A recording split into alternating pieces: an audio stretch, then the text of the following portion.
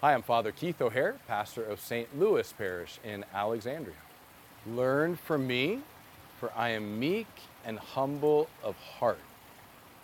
Learn from me, for I am humble. There's only one person who can say this, Jesus. And he says it in Matthew 11:29, learn from me, for I am humble. It's such an important virtue. He actually says, hey, over here, look at me. I'm humble. Imitate this virtue. We know that virtue, humility, comes from the Latin word humilitas, the ground or the earth.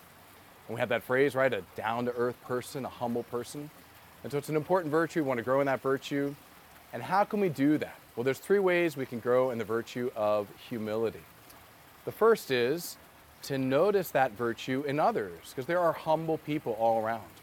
So when you notice it, admire it. And by admiring it, now your heart is wanting it even more for yourself.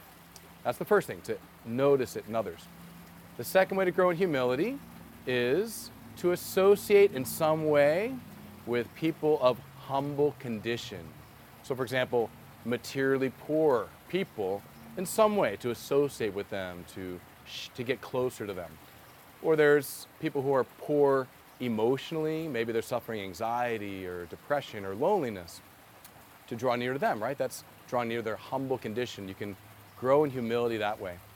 And the last way is that beautiful prayer that comes from the scripture, Jesus, meek and humble of heart, make my heart like unto thine.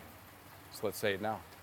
Jesus, meek and humble of heart, make my heart like unto thine.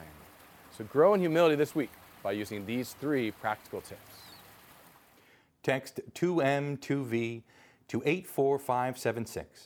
That's the number 2M, the number 2V to 84576 to get these weekly videos delivered to your mobile device.